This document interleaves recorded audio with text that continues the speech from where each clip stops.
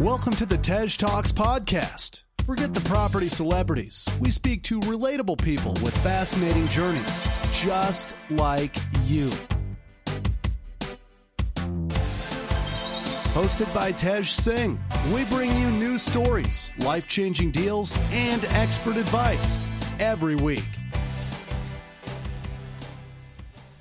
Hello everyone, welcome to the Property Event Podcast. Live audience clapping for us, James. Wow, it's just, this is incredible. So you're with Tej and James, obviously. Who else? This is the Property Event. And we're going to talk to you about, James, we're just having a little chit-chat, innit? A little chit-chat. Yeah, a little Friday morning gup shop. Yeah, little two uncles at the back, you know, samosa in one hand. Oh, speaking of samosa, at our next event in April, we're doing catering again, aren't we? We're bringing it back. By popular demand, yeah. Lots of you been saying, oh, guys, you provide us with nice cold beverages. But, you know, as the hours go on, I get a little bit hungry. So, you know, we have failed not to deliver this time. And we are bringing you some hot, piping Indian food. Next, can you wipe my arse for me, James? Can you provide everything for 30 quid? Find me a wife. We've had people ask for that.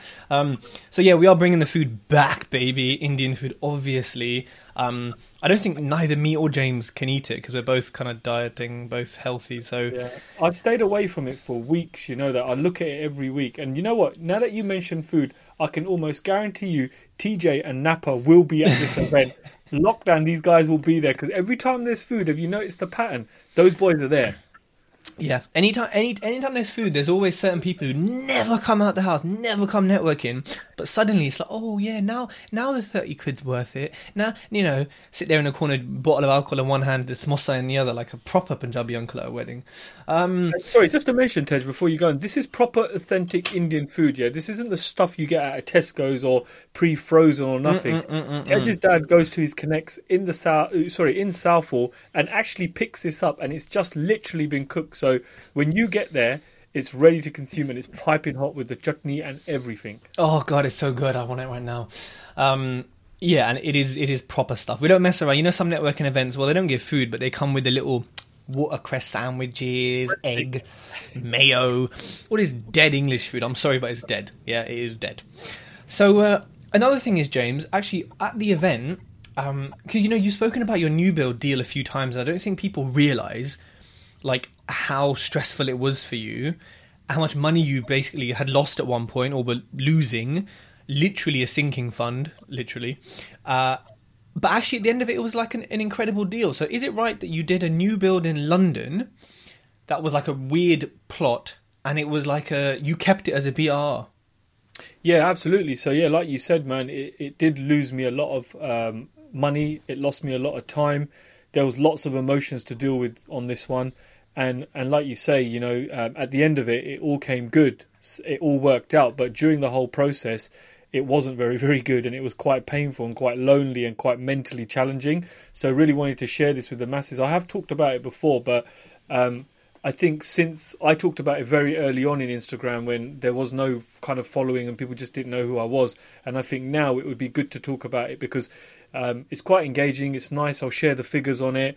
And it kind of gets people thinking outside the box as well on what can be done in property because everybody just seems to follow the herd and just copy what everybody else is doing.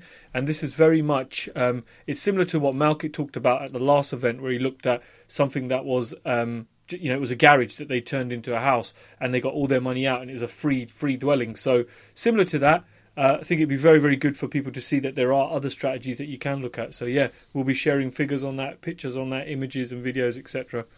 And you know what? I think it's kind of a combination of stuff that people really don't look at, especially kind of early on. It's new build, it's London, it's keeping a new build, it's built to rent, which a lot of the time people just don't do. So there's a lot of things, and actually the plot itself, you know, when you're talking about the guy trying to get planning on it beforehand, most people would look at that, and some experienced developers would look at that and say, dead. You know, it's dead in the water. There's nothing here. But when you share this with people at the event in April, they're going to kind of understand your mindset and I suppose your eyes, the lens you put on to see this and say, well, hold on a minute. Here's the answer. Yes, it's small. Yes, it's quirky. But that just means it costs less to build. And, you know, it's kind of got those quirky features. So I really want people to understand the lens that you looked at that deal from when they come in April, because yeah, there's just so much to learn. And it's like when we go to events or we listen to people like on podcasts and stuff, you just hear one thing and it just shifts your perspective and your view, and you're like, okay, absolutely. So now I can start looking, like you said with Mukit and his like the garage, like you look at that and say, deal, right? It's a ridiculously good deal. And I haven't even heard them talking about that in the depth he did on his Instagram. It's basically at our event is all I've heard him speak about that deal in detail. And that's what we do, right? Because that's the whole point of networking and having a good speaker, is so that people can come and listen to things that you're not necessarily going to hear online. You're not necessarily going to hear because people don't want to share it necessarily, or, you know, it's easier to share it in person. And then, James, builders. People know that you and I love builders, you know? We're always whining and dining with builders. We're always saying how much we love them and how helpful they are. And actually, as property investors, I think everyone loves builders, right? I love that sound. Yeah. No. Yeah. No, I agree with you, man. You can have some bad ones. I mean, even I haven't shared this with, actually exclusive now. On my latest project, we've had another builder issue where we've sacked off a build team. Well, part of a build team has been sacked off again. And this is someone experienced with builders has had to sack off someone again. So, yeah, builders, it's like a love-hate relationship, man. Like, kind of, they love us and we seem to hate them. But yeah, and then it's, you know what, working with builders is such a...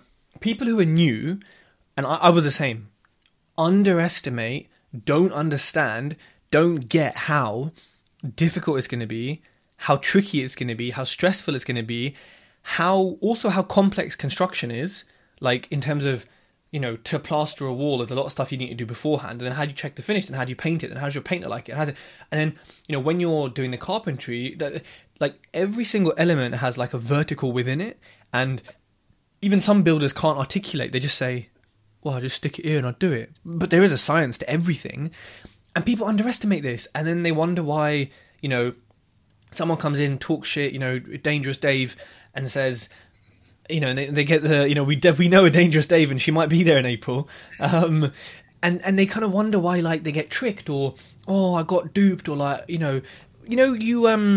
one of your mates, maybe, not even your mates, one of the people you know, how much money did they hand over on a handshake as a deposit or something? I think it was either 80 or £100,000. Yeah, no contract, no nothing, just an old school uncle handshake. And that was like a deposit or something, right? It was like paid up front. That was just to get booked into the diary to start the job. James, I wish we got paid 80 grand just to book this in the diary. You know what I mean? Like, but we're not lying scumbags like they are. So people wonder why these things happen. And this is why we're bringing a builder to the event, because at the end of the day, who better than an actual builder to tell you how to work with them, how to vet them, how to understand them. He hates builders himself. He's got a team of like 20 of them, but he's just like, they do my fucking head in. But he's more than that, because he operates 76 service accommodation units, including hotels and restaurants and bars, which is like, we're talking, this guy is a businessman, not just a builder. He was MD of like Premier Inn Hotels at one of their operations divisions. So we're not just bringing you, so I like to get the paintbrush, dip it in, and then just flick it on the wall. That's how you paint a wall. Yeah, been doing it 20 years. Here's my card. Gmail, fucking email. We're getting you the creme de la creme of builders, yeah? And he's super quick, man. Judging by what he's done at your project, this guy seems to know what he's talking about. He's so quick, and he's so detailed, and it's all on social media, by the way. You can follow him, Main T Properties. You'll see it in the show notes.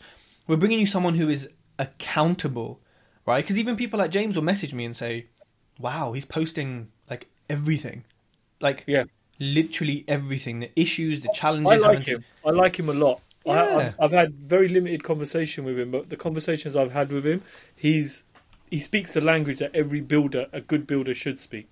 I'm looking forward to seeing him. No, definitely. And I think, you know, we did a poll as well. One of the first events, we said, would you like it if we brought a builder along? And basically it was like, yes, bring him along. Because I think also understanding the mindset, James, like, I don't think we'll ever understand the builder's mindset. But if we can do what we can to be more in tune with it and more aligned with it, I think the communication changes and so does the whole vibe. Like, have you found with your builders, like, you have to sort of talk in a different way to maybe you might talk to anyone else? Yes, yeah, I do. Even now, just before this call, my builder's ringing me and he's like, "Oh yeah, I've had a delivery turn up. It's the wrong stuff." And I'm like, "Dude, I'm about to jump on a podcast. I don't really care until I get there on site later on and we can deal with it." But yeah, sometimes you do have to, like, even my really, really good builders, I still have to spoon feed them. I still have to look at stuff, double check stuff, because I know if they can get away with it, they're getting away with it. Simple as. There's not many people out there that will take absolute 110% pride in everything they do. If they can buy a bolt that's £3 cheaper, but it doesn't fit the regulation that's needed, but they'll say, "Oh yeah, it will work." And if you're a Punjabi, they say, "Chaluka, no problem, brother, no problem." That kind of thing. I still have to stand on top of them and make sure things are done, because ultimately my nuts are on the line. And I think this is the great thing about Craig. Not only is Craig a builder, he's a businessman, so he sees both sides of the story. He knows what it's like to do a development, and he knows what it's like to deal with a client he's doing a development for. So I think people who are struggling with builders, or have got builds starting, or are midway through builds, or may even be in a position where they've lost a builder or they're about to fire a builder, you need to get down, man, because you can ask Craig any question you want. He's there for a good total of 3 hours by the time he's in the pub afterwards, and you could grab him on the corner and just ask him whatever you want to ask him. So why wouldn't you for 30 quid? It's like you could plan your whole project that night. And we've got Dean, obviously, who's one of our suppliers, who is a project manager, who also works with Craig. And so you've kind of got two experts here on either side of the kind of fence. One's super client side, one is super in the build, but they both do a bit of both. And don't forget, we've also got guests in the group that run construction companies. Yeah. I was quite surprised. There's 2 or 3 people that come every single time, and they've got quite decent construction companies. So there's people in the crowd that you can talk to as well. Yeah, I met one last. Yeah, there's actually quite a few. That's a really good point. And what you said there about even your good builders, you still have to spoon feed them and check it. That is reality. Like, with Craig, I don't have to do any of that. Like, literally none of it. Like, at all, right? But this is one of one, gold standard. This is like that yellow Bentley they made. I can't remember what it's called. Buckler, Bentley, whatever they made. This is like one of 12 in the whole world, and it's like 4 million. This is who we're bringing you, because... Is that one you ordered in yellow? Not just yet. It didn't have a hard top, so how can I drive it in England? You know what I mean? It's silly. It's basically a Continental. They've just made it. They do this, innit? Like Lamborghini made the Countach. Yeah. It's not. It's an Aventador with a different body kit, and they say, "Oh, we're going to charge you triple the price," and it's just marketing, innit? It's like property trainers. Anyways, the fact you said that should actually be a kick up the arse for everyone listening, because your best builder and my best builders previous to Craig, I had to babysit them. Like the bolt. How the hell do you know, right, as a property investor, what the right bolt is? Obviously, I know, we're experienced. But we're only at that point because we've come to events, we've spoken to builders, we've picked people's brains. We haven't just gone, well, I've got a house, needs a refurb, find a builder, you're a builder, come on then. Yeah, I've been doing, chuck them in, all goes wrong. You jump on a call with me and James and you say, "Oh, I don't know what to do because I gave the builder all my money and now he's run off and now the house is kind of like falling down. Am I an idiot?" And James will say, "No, you're not an idiot. Let's work through it." And I'll say, "You're a fucking idiot." Do you know what? I had this, I'm not going to call any names out here, but I had this a few months ago where the lady rings me up and she goes, "Oh, James, look, something's gone really wrong. I've got a HMO and the builder told me that I didn't need to get building control sign off and now I can't get my certificate and now I can't get a refinance." And she's like, "What should I do?" I go, "Look, at the time you wanted to work with me, but you just didn't want to pay the money to work with me, yeah?" I said, "So you now 85 grand in and no one's signing off your extension or signing off your loft." So now she had to literally take it back down again and start again so she could get building control to sign this off. Nobody wanted to put their name against it. Nobody wanted to give her insurance against it. So let that be a lesson to someone, man, that, I felt sorry for her, but like you say, you probably wouldn't have. You would have just gunned it down. I would have, because like at the end of the day, how many examples do we have to give from our own, and you're going to give it at the new build of 6-figure losses. I've got losses. How many examples do we need to give until people realise builders will F you, right? Happily, it's half of most of their businesses. They don't care. Yes, you can sue them, what assets they got. Yes, you can get some recompense, whatever the wedding, but yeah, you can't do much. Look at that example: 85 grand loss, and then going to be another, 50 or grand to. Well, it's more because you got to knock it, get rid of the waste, rebuild it, get in regs. Blood, that's stressful. That story's stress.